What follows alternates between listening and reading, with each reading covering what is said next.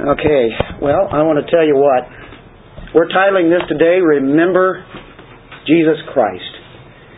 And we want to be Christ-centered here, and we can't miss it with a text like this, obviously.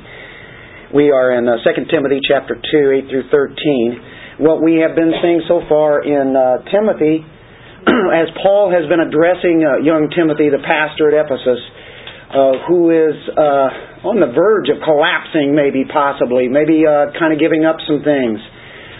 Sometimes in our Christian walks, we can almost get to the point of saying, I just give up.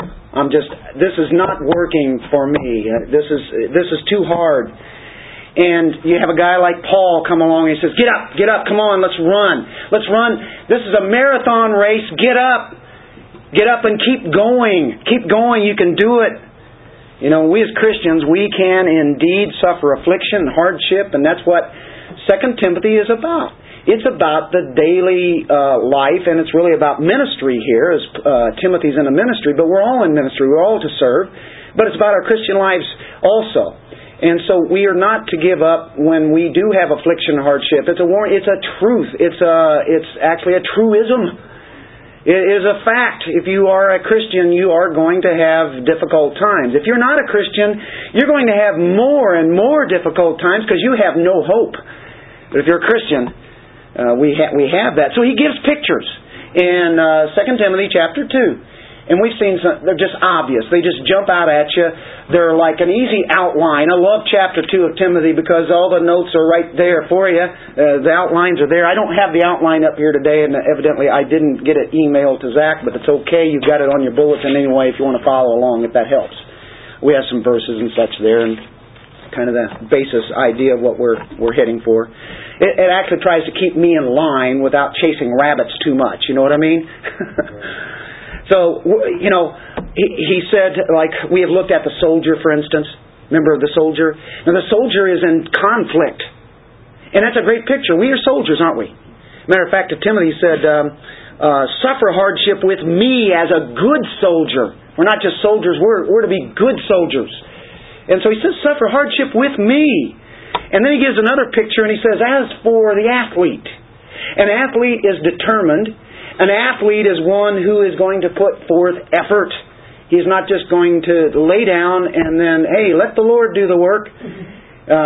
He does do the work. He does the work, but He does it in us, and so we're to be obedient and do that. And then he gave us a picture of the farmer. Remember that illustration? And the farmer represents hard work. That's what he says. He says hard work. Paul wrote this. I didn't. Hard work. Farmers, yes, they have hard work. But as they patiently wait, they know there should be a reward at the end, the harvest, right? So the Christian life, and we've said it many times, is not a 100-yard dash. It's a marathon. You know, it's not too difficult to run a few hundred yards. A few hundred feet, maybe. But the test comes over the long haul. So a lot of people say they're Christians, and they run that 100-yard dash, man, they're just taking off. How many times have you seen this? Over and over I've seen it. People take off and man, they are flying. And all of a sudden, boom, they hit reality. Something challenges them and all of a sudden they go, this Christianity is not what I thought it was. And they drop out. That's it. They're out of the race. Maybe for good. Now the question that we should be asking, will I endure to the finish? We know we're saved by grace. And we'll finish by His grace. And we run this race by His grace. And we endure by Him. Right? We persevere by Him. But will I endure this to the finish? In the Christian race, will I be faithful through all the hardships? Will I be faithful to God in this? Even unto death. What did Paul say in this particular epistle right here in the last chapter? In verse 7, I have fought the good fight.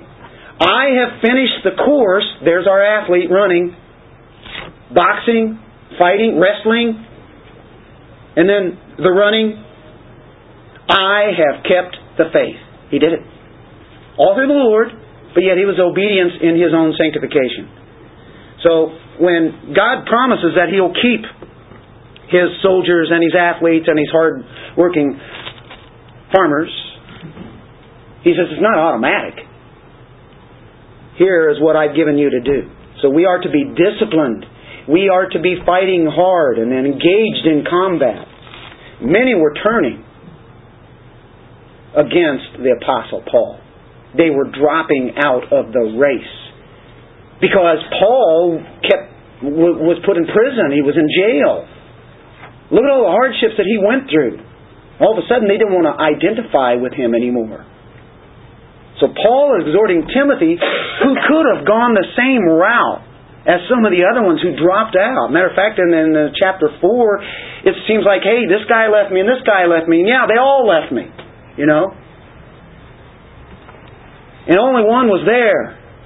He's calling Timothy to come there. They abandoned the gospel. They abandoned it. So Paul is exhorting Timothy to persevere. That's really what this epistle is about. And in chapter 2, it does not change, but he's kept it simple. He gives us the illustrations. He's going to give us another illustration today. And of course, who is the supreme example? Jesus Christ. He is the supreme that we look at. And so today we're going to look at some more illustrations in the person of Christ, and it's really going to be called the motives for enduring. Why do I endure that? Why do I have to endure? This is just too much. Why do I have to? Well, here are them. We have motives. Here's the reasons why you want to do this. And so it gets to the point of as we persevere, we see this illustration that Jesus Christ, the one who died for our sins, lives forever. He died, He was raised, and now He lives. He continues to live. He is the life. And then we also see we are to endure. Timothy is to endure for the elect. And that's in Scripture. I'm not reading that in there. You guys know how much I love the doctrine of election. Well, here it is again. It's just there. And I go, oh, great. I love this. Because it's there. We don't avoid it. Third is the picture of faithfulness. Faithfulness. And then the last, that's what that's all about. And one of them I forgot to mention in there is the Word of God. The powerful Word of God. So, what we're going to do is we're all going to stand again, as we've been up and down all morning long. It does kind of keep us awake, doesn't it? Especially after eating a really cool breakfast. Thank you again, Carolyn. That was really good. In 2 Timothy, chapter 2, verses 8 through 13. Remember Jesus Christ, risen from the dead, descendant of David, according to my gospel, for which I suffer hardship, even to imprisonment as a criminal. But the Word of God is not imprisoned. For this reason, I endure all things for the sake of those who are chosen, so that they also may obtain the salvation which is in Christ Jesus, and with it eternal glory. It is a trustworthy statement. For if we died with Him, we will also live with Him. If we endure, we will also reign with Him. If we deny Him, He also will deny us. If we are faithless, He remains faithful, for He cannot deny Himself. Let's pray. Father, thank You.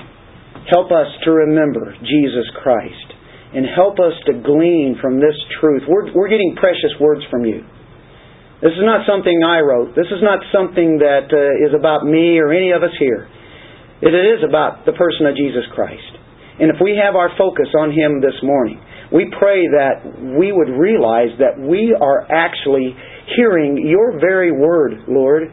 Your word from what we just read. And may it speak to each one of us. Not about our neighbor, not about somebody else, but to us this morning. And may it encourage us to continue on in our walk. In Jesus Christ's name, amen. All right, you can be seated. We have motives today here. We have motives to endure, and we go along with these illustrations, these pictures. And he starts off with, remember Jesus Christ, risen from the dead, descendant of David, according to my gospel. So part 1 here out of these 4 is about the person of Christ. And when you think of the person of Christ, you think of His deity and you think of His humanity. And that makes up our Lord and Savior, Jesus Christ. He's deity, He's humanity. We see a lot in this. And if you back up in one other verse where we left off last week, it makes a lot of sense to us. Especially if you've been for a Christian for a while. Consider what I say. After He gave the pictures of the soldier, the athlete, the farmer. Consider what I say, for the Lord will give you what? Understanding in everything. Now, we may not know all the details, all the depth, the eternality of everything, because it's going to take a lifetime and it's going to take eternity for that, is it not? But we can understand all those basic doctrines, and then the depth that goes with it, we can start understanding that. Isn't that interesting? He says, consider what I say. Consider the Word of God, and you can understand these deep spiritual truths. Oh, I'm not that smart. Neither am I. I never could in a million years be able to figure this out. But I'll tell you what, the amazing Spirit of God, which every one of us has. We trust in Christ. Every one of us has Him. We can understand deep, eternal, spiritual things. Infinite. It's infinite. And it'll take an infinite time. Eternity. Isn't that exciting? So keep that in mind. And I think as we look at verse 8, that gives us a clue. Because everything is connected together in Scripture.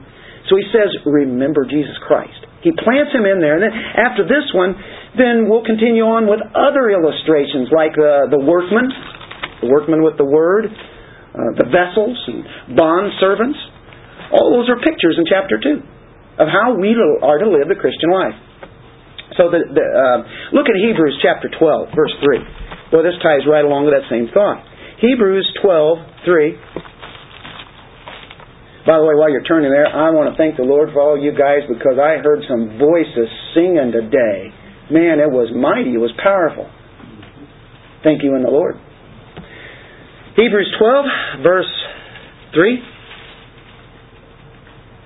For consider Him, who? Christ, who has endured, there's our word, isn't it? He endured such hostility by sinners against Himself. You consider Him. Why? So that you will not grow weary and lose heart. And how many times do Christians, and I mean real Christians, just grow weary? And they lose heart. They fall, they sit down, that's it. You don't hear any more from them. They believe in the Lord. Yeah, they pray. They might show up at church once in a while. They lost heart. What did they forget to consider? Jesus Christ. It's as simple as that, but it's profound. Because if you find somebody dropping out, it's always somebody else's blame. They didn't do this. They did this. They didn't. And you know, most of the people that I have seen that drop out, and not only this church, but to other churches, it was all about them. They didn't get their needs met. And what does the text say? Remember Him. That's how you endure. Stick around. Remain. I like the word hupomeno. Don't you? Keep on. It may not be your history to be able to do that. All down through your life, you might have dropped this and dropped that, but you keep remembering Christ. You stay up in that. That's what counts. Stay there. And that's the encouragement that Paul is doing to Timothy. That's what he's doing. That's what we do. We should be encouraging each other, because there's days when we feel like dropping down, and I'm right there. I feel really down. That's my feelings, and I know that, and I go, oh, that's my feelings. But remember Jesus Christ. Remember Him. Now the word remember really means keep on remembering. Memnos. And it's in the tense of keep always in your memory. Always keep it forefront. The moment it goes back in the way behind your seat, way behind you. Once it goes there, now things don't go the way that they're supposed to go. You don't ever lose sight. Keep focused. Timothy, in effect, your service will be much better. It'll be more aggressive. It'll have much more courage. It'll have boldness. You endure. You suffer for Christ. You suffer with me for Christ. And you might even die for Christ. Remember who He is. Remember who He is. Don't lose sight of His preeminence. So we see, remember Jesus Christ. Jesus Christ. Notice the word order. You say, Dennis, we know it's Jesus Christ. But in Timothy here, as Paul writes it, you'll see it the other way around every other time. Christ Jesus. So, big deal. He just kind of got tired of the other way and just wanted to flip this one around like that. Everything that God does is for a purpose. Even one word. Every jot and tittle is perfectly made there from this Creator, and He's got a reason for it. And boy, when you start finding that, you get into that depth, you go, wow, this God is really saying something. Okay, what's the deal? What's the deal, Dennis? Okay, what's going on? Look in chapter 1 of this same book. You don't have to turn back. And I want you to see how many times that He doesn't say Jesus Christ. He says Christ Jesus. Paul, an apostle of Christ Jesus by the will of God, according to the promise of life in, what? Christ Jesus. Verse 2. To Timothy, my beloved son, grace and mercy and peace from God the Father and Christ Jesus, our Lord. So okay, that's enough. All right. Let's go to verse 9. Who has saved us and called us with a holy calling, not according to our works, but according to His own purpose and grace, which was granted us in Christ Jesus from all eternity. Christ Jesus. Do you see Christ Jesus? Chapter 2, verse 1. You therefore, my son, be strong in the grace that is in Christ Jesus. Verse 3. Suffer hardship with me as a good soldier of Christ Jesus. Chapter 2, verse 10. For this reason I endure all things for the sake of those who are chosen, so that they also may obtain the salvation which is in Christ Jesus. Man, Paul, what's going on here? Chapter 3, verse 12. Indeed, all who desire to live godly in Christ Jesus will be persecuted. By the way, we've heard that one before, haven't we? Verse 15. And that from childhood you have known the sacred writings which are able to give you the wisdom that leads to salvation through faith, which is in Christ Jesus. I'm really doing this because this is Christ-centered, isn't it? You see all the things that He does, though? Every one of these is with. Chapter 4, verse 1. This is going to be the last one. I solemnly charge you in the presence of God and of Christ Jesus, who is to judge the living and the dead. What's the deal? Well, I think the word order here, as it's reversed from all those other verses, in this particular verse, he's emphasizing the humanity of our Lord. He wants Timothy to see that Christ was human. He knows that, but remember that. He was like us. He was like us. While He was God, He was still man. He's the God-man. The humanity that's there. He was born as the man Jesus. And that makes things a little more identifiable for all of us, doesn't it? When we can see Him as being a man too. You know, He suffered and He knew what it was. In His humanity, He suffered shame. God highly exalted Him. You can think of the Philippians 2 chapter, can't you? I like Acts 2:36. You can turn there if you like. I'm going to just read it. Therefore, let all the house of Israel know for certain that God has made Him both Lord and Christ. We don't make Him Lord and Christ. And that's the popular decision theology of our day. I heard it all my life. Now come on and make a decision to make Him Lord of your life. And I never see that in Scripture. God made Him Lord. Amen. He is Lord, and He is Christ. His humanity suffered shame. God highly exalted Him and made Him Lord, and made Him King. And that gets us to our next one. It's King. Whenever He says Christ, when you see Jesus, you think of Yeshua, Savior, right? And then we see, and we'll get to that in a moment, but King, how about Christ, Messiah, Mashiach? King, He is King. He is Savior, King.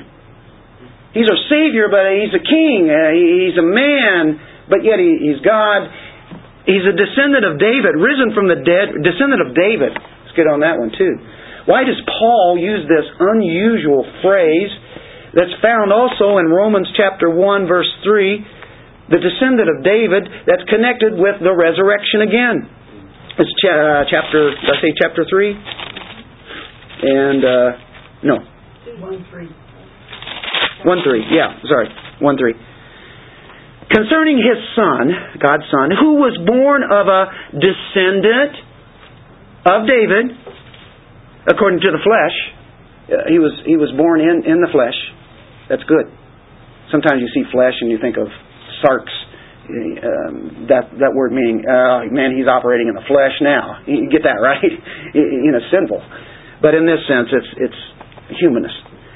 He's a descendant of David, and the word there is seed, descendant of the seed, also spermatos, and you might have caught that, sperma.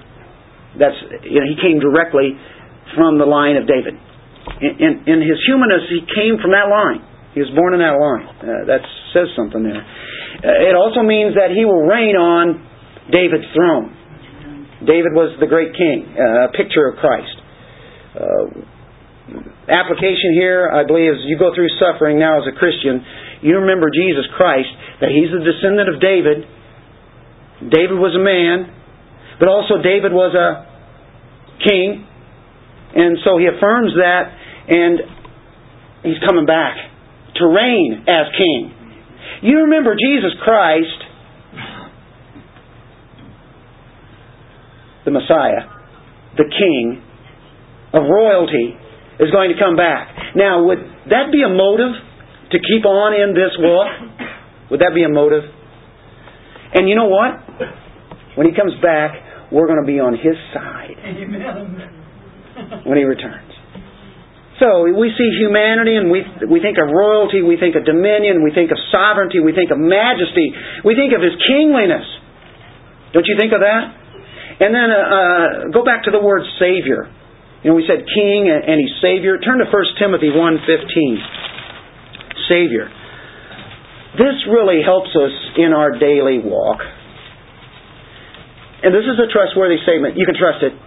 By the way, everything that's in Scripture, you can trust it. It's a trustworthy statement deserving full acceptance. What's that? That Christ Jesus came into the world to save sinners, among whom I think we could all fill in the blank here. Me, of whom, or I am foremost of all. Paul said that. To save sinners. He came here to save sinners. The Savior. The King. And then when he says risen from the dead, and in Romans 1:3 that we just read, it's dealing, really proving His deity. Who else can come back from the dead? And we have too much manuscript evidence to deny the fact that some man who claimed to be God actually rose from the dead. That sounds like a superhero movie. This is all, and then He's going to come back as a king and everything's going to be perfect. Doesn't that sound like the perfect story to have? It is the perfect story. It is what it's all about. And that's why I like people that, we like those superhero movies. Because we as Christians can see it as, this is Christ. This is really picturing Him. Even though those writers may or may not know it, people go to it and they flock to it. But you understand, I don't know, you have to check out Robert Downey. I got to do some researching on that. Ed brought up a really interesting point. I don't know, I'll leave it there. But he actually listened to some actually really good teaching.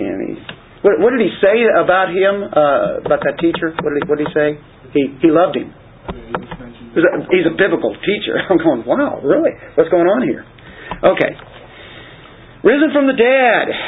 The main support of the gospel. This is at the heart of the gospel. This is what it's all about. If there's no resurrection, then we are fools. We need to get out of here and go out and have a good time. Whatever that is. This is a good time. But it's all based on the fact that there is a resurrection. It's all about that. Right from the very point. And the gospel is preached all throughout, through the book of Acts. The primary focus is the resurrection of Jesus Christ. Risen from the dead. That's our hope. That's why we can be steadfast, because we believe in that. And there are over 20,000 manuscripts of the New Testament, and that would be the thing that you continually see throughout that New Testament. And so that's why we can say this is firm. It has been, as far as we're concerned, proven to us, because we understand it's the Word of God. So he's not saying, though, remember the resurrection. We want to remember that. Don't forget about that. But he's saying, remember the one having been risen out of the dead. Out of the realm of the dead came one who rose. He's alive. That's the issue. And who could that be other than God?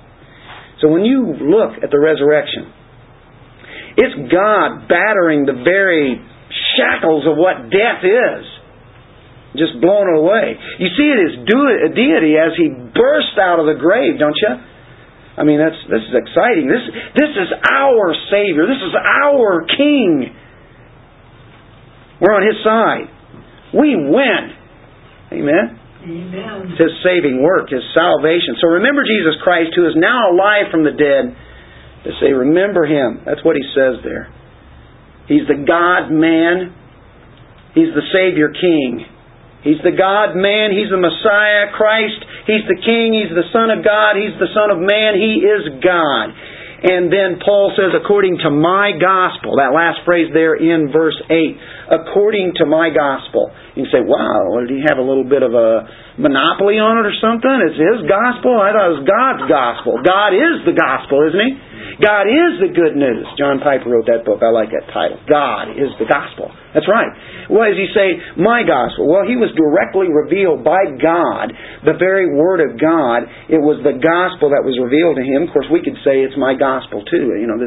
But he was directly revealed to himself. It's a personal treasure. We've already seen that. We have a treasure which has been entrusted to us. So it's our gospel too. Paul's gospel. Paul knew about the mercy of God. He knew about the good news. If you want to endure to the end, you think about this gospel, folks. You think about the gospel of Jesus Christ. We have no reason to be enjoying this day. We don't deserve anything. We deserve the worst. And when you start focusing on Christ, now it's not about you. I don't care about me. I am to decrease. He increases. If I can get down to where I just die, I should be dying daily. If I just die to myself, then I'm not worried about, well, this guy over here, he didn't treat me right, and that's why I don't go there anymore. They said something, that kind of stuff. And I'm saying, oh boy, that's focusing on yourself. Do you really focus on Christ? That's really what it's about. Yeah, there's sinners there. That's right. We're all sinners. What are you? Oh, you're the perfect person? Well, there's no church for you. We're all sinners. We need this Savior, this God. So the point is, the path to glory, it's Jesus Christ. It's not the prosperity gospel. Are you going to buy the prosperity gospel? Of course not. The gospel here says that, hey, I want you to suffer with me, Timothy. He said, I'd rather not hear that. How about His glory? He was hated before He was loved. Jesus was. He died before He was given a throne. He was a man, had to become like us, had to experience the sin of man in this pit called earth. Became a man before He has exalted the glories of God. Remember Jesus Christ. That's number one. Number two goes right along with it because it deals with the Word of God. The powerful Word of God is found in verses 9 and 10. The gospel, he says, for which I suffer hardship because I preach the gospel. It's not because, hey, I'm getting older and I'm kind of ugly and I just, they don't like my voice. That was some of the things, some people were blaming against him. 2 Corinthians talks about that. No, it wasn't for that. He said, I suffer hardship, even to imprisonment as a criminal. They put me in prison just like a criminal. The Word of God is not imprisoned. That's what counts to Paul. It's not about him. He said, well, yeah, but he's in jail. Doesn't matter. He got to the point where he died to self, I think. Or pretty well got there. He says, I've finished the faith. The course, I've done this. I've kept the faith.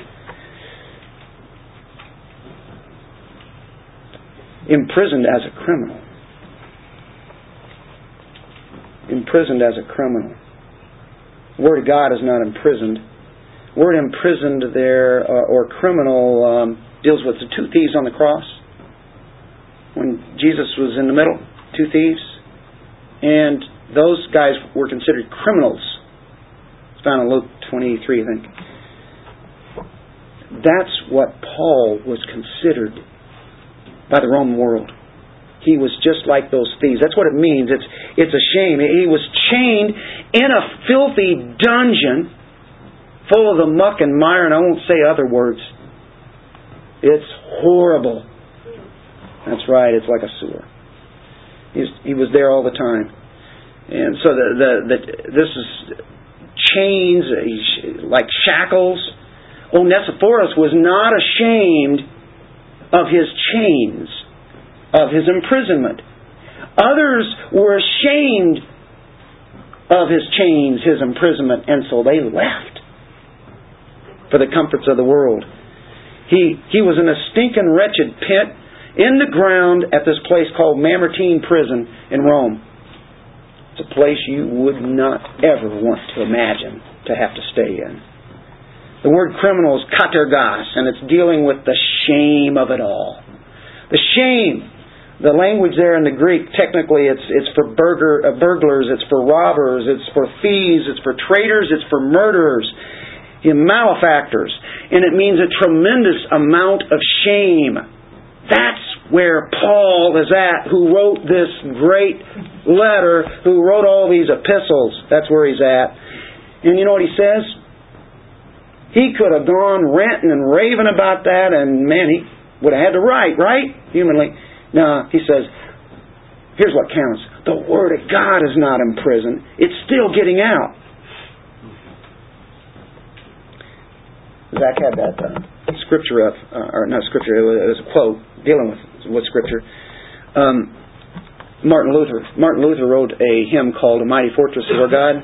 There's a line that goes this: let goods and kindred go, this mortal life also, the body they may kill, God's truth abideth still, His kingdom is forever.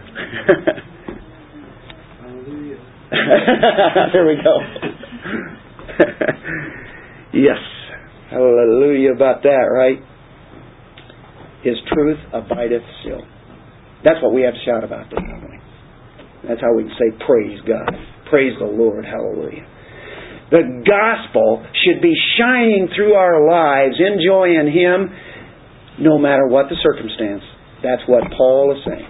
Terrible circumstances he was in. It was the worst, and he was getting ready to die in a horrible way. The gospel you have can transform others. And of course, we were kind of witnessing that this morning as we were going through the chain and going through the family and thinking how God touched so many lives in that one chain, and who knows how long it'll go. It reversed it. Because that family before that, far as I know, there wasn't really, there was maybe something there, but we don't know. And Penny's shaking her head and that, no, there was none. Isn't that a miracle? It transforms people. Remember the power of God's Word. In the catacombs, in Rome, in the early church days, they had inscriptions on the walls. One of them, this is my favorite, says, the Word of God is not bound. Wow. Is that good? the Word of God is not bound. You can kill us. Us martyrs, we'll be martyrs then, but you can't kill the truth of God. It always is going to live forever. John Bunyan, put in prison, preached the Word of God, did it faithfully, preached out in the woods, got arrested, thrown in jail. Of course, we know the Pilgrim's Progress. But like Sunday, he would go up to the bars that you could see outside and such. And there was a wall, and he'd be in there, and there would be loads of people outside hearing him preach the gospel. Did you know that? You can't kill the Word of God. Well, that's number 2. Remember Jesus Christ, and also remember the powerful Word of God, because number 3, this is what the Word of God does, and this is about the gospel and what it does and what we're to do with it. I love this. For this reason, I endure. I just keep on going on. I endure all things for the sake of those who are chosen. Eklektos. Elect. For the sake of the elect, this is why I'm doing. This is why I'm going way out there in Philippi. This is why I'm getting tracked down by thieves and robbers, animals. This is why I get dumped out into the sea and out in the deep for a couple of days and nights. This is why. Because there are people who are elect and they're not saved yet. Yeah. Charles Spurgeon, one of the greatest preachers on election, said, the only thing is we, if we could find out who they were, that's the people we go to and preach that. But he says that we cannot peel back their flesh and see the E there on their stomach.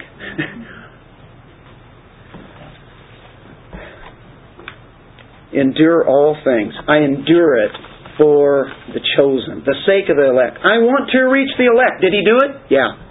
Why do you want to reach the chosen? Because God tells me to do it.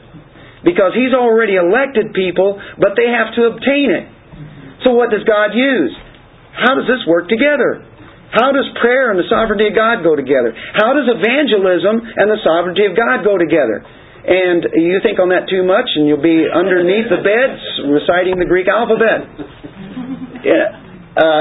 It's God. It's true. He uses human beings to call them to the everlasting kingdom. He uses people like us. I thought He just did that with people like Paul, not me.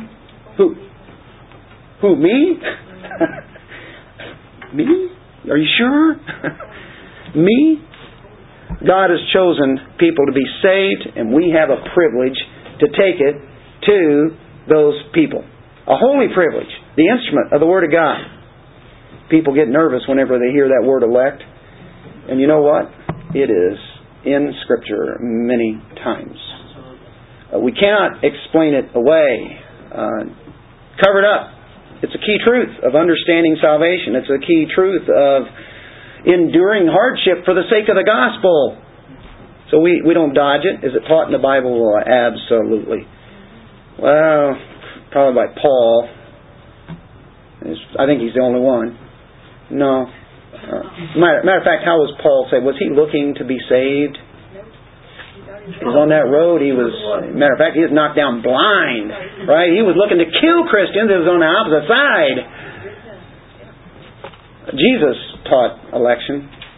If you turn to John 3, verse 27. Everybody likes John 3:16, great verse. Because Jesus said it. Look in verse 27 of chapter 3. Which have this, John the Baptist here answered and said, a man can receive nothing unless it has been given him from heaven.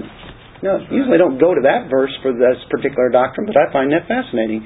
We have nothing unless it comes from God. Well, that's easy to start with. So let's go to 1 Corinthians chapter 2, verse 14, and let's see how that fleshes out a little bit more in the epistles. Jesus said that, by the way. In 1 Corinthians 2, what a precious chapter. Talking about the Word of God, verse 10, "For to us God revealed them through the Spirit. For the Spirit searches all things, even the depths of God. For who among men knows the thoughts of a man except the spirit of the man which is in him? Even so the thoughts of God no one knows except the Spirit of God. Now we have received not the spirit of the world, but the Spirit who is from God, so that we may know the things freely given to us by God, which things we also speak, not in words taught by human wisdom, but in those taught by the Spirit, combining spiritual thoughts with spiritual words. But a natural man," we once were natural people, natural men, "does not accept the things of the Spirit of God," will not accept the Spirit, will not accept Christ. The natural man is dead. Ephesians 2 verse 1. He will not accept. Come up and walk up the aisle and accept Jesus. Make Him Lord of your life. I heard that every Sunday morning for years and years and years. And that was my decision theology. And he says, a natural man cannot do that. You don't. He accepts us in the beloved. Ephesians chapter 1 says, a natural man does not accept the things of the Spirit of God, for they are foolishness to him. That's absolute foolishness. We can't wake up people. Only He can. For He cannot understand them, because they're spiritually appraised. But He is spiritual, Christians, that praises all things. Yet He Himself is appraised by no one. For who has known the mind of the Lord, that He will instruct him. But we have the mind of Christ. That's why we can understand the deep things of God. So let's go back to what Jesus said and look in John 6:37. I love to just breeze over these. Verse 37, "All that the Father gives me, all of them, will come to me. The one who comes to me, I will certainly not cast out." All of His will come to Him. He promises. The Father gives it to Him. The one who comes, He will not cast out. Why do they come? Because the Father draws them. That's why we look at verse 44. "No one can come to me unless the Father who sent me draws him, and I'll raise him up on the last day." Verse 65. People started leaving whenever Jesus talked about Him being the bread of life. "For this reason I have said to you that no one can come to me unless it has been granted him from the Father." It comes from the Father. It's the only reason they can come there. You look at John 10, verse 26 through 28. This is the gospel according to Jesus. Is it not? This is straight from Jesus. "But you do not believe because you are not of my sheep." Why aren't you believing? You're not my sheep. "My sheep hear my voice, and I know them. I know them intimately. I really know them. And they follow me." My sheep will follow me. The other ones don't know me. They won't follow me. "And I give eternal life to them, and they will never perish. No one snatch them out of my hand." By the way, there you have, "My Father has given them to me is greater than all. No one is able to snatch them out of the Father's hand. I and the Father are one." You have the Father's hand, you have Jesus' hand. Double protection. It goes like that. That is the doctrine of perseverance. At least half of so-called Christians don't believe that. They believe you can lose your salvation. Because it's based on a man-centered gospel. You come and make a decision. And then you have the decision to go and leave Him. If that be the case, I would have been gone. John 17, verse 2. Still the gospel according to Jesus. Verse 2. "Even as you gave Him authority over all flesh," Father gives authority to Christ, "that to all whom you have given Him," all you have given Him, He may give eternal life. All the ones that are given from the Father to the Son have eternal life. John 17, verse 9. This is the great prayer. This is the prayer before Jesus crucified. "I ask on their behalf. I do not ask on behalf of the world, but of those whom you have given me, for they are yours." I'm asking on their behalf. I don't ask on behalf of the world. I'm not talking about the rest of the world. I'm talking about the ones you have given me.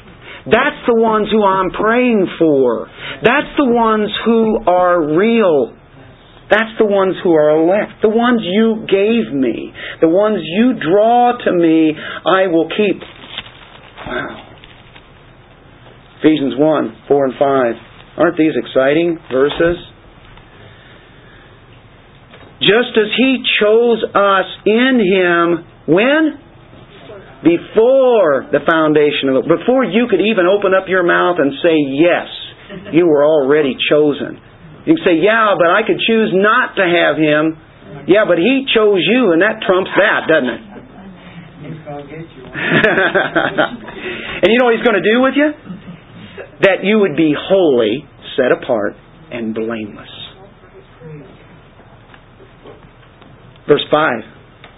In love. He predestined us to adoption. We're adopted into the family.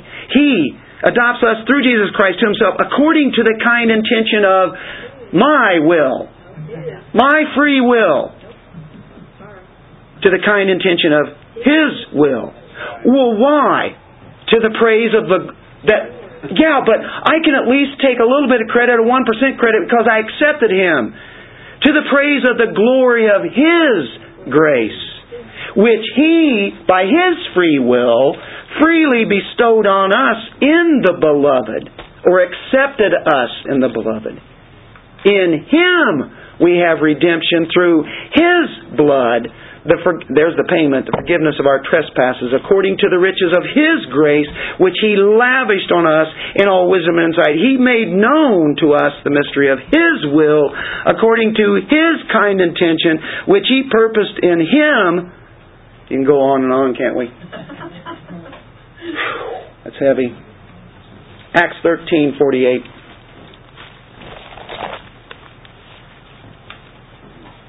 This is why we should be motivated. When the Gentiles heard the gospel, heard this, they began rejoicing and glorifying the word of the Lord, and as many as had been appointed before the foundation of the world to eternal life, what happened? They believed. They heard the word of God. They had been appointed to eternal life before the foundation of the world, as is stated in Revelation, as is stated in our 2 Timothy chapter 1 verse 9, and also in Ephesians that we just read in chapter 1 before the foundation of the world. And then they believed. They had been appointed. They heard the word of God. They believed. Father drew them by the word. They were given to Jesus. They got eternal life. They responded. Then they said yes. You can say yes, but it's not because you're smarter than the other guy. It's not because you're just a little bit cooler and, you're better. It's not because you're better than another person. It's because God chose you. Why? There wasn't any reason on my part. I can't take any credit. Well, I believed, but He gave me the belief. It's granted. He gave me repentance. It's granted. There's a text on that. 2 Corinthians 4:4. I got to stop. Oh my. We could go on. I love this.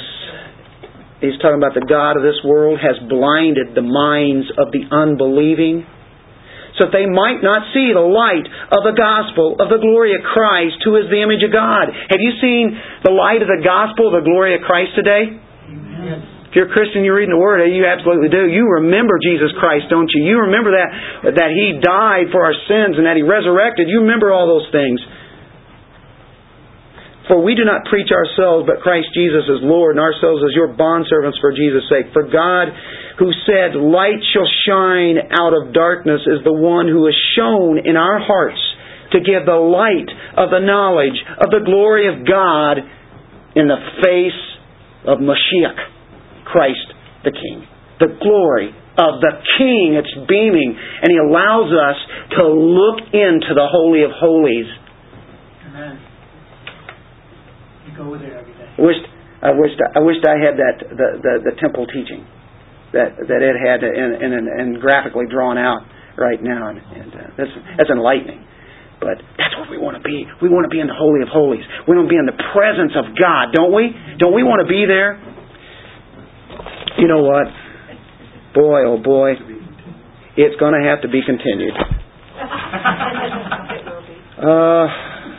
Man, I was really trying to get this in. Did you hear how fast I was talking? This is a super series.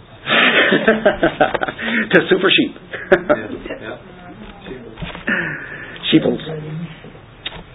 Yeah, I'm afraid I'm going to have to drop off there at the end of verse 10, which is in Christ Jesus, and with it eternal glory. What a note to drop on, right? Eternal glory. There's a trustworthy statement, and I can't make that. It really fits with this, but I can't make it fit today. But other than God's promises are trustworthy, and here's a trustworthy statement.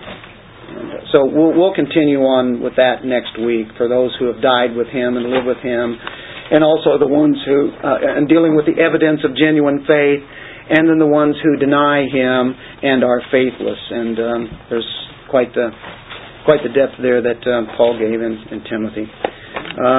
We will continue on with our Lord's Supper here, and we will do a song about the Lamb, and then we will take another offering for the Presbyteros ministry. And so why don't we get ready to sing?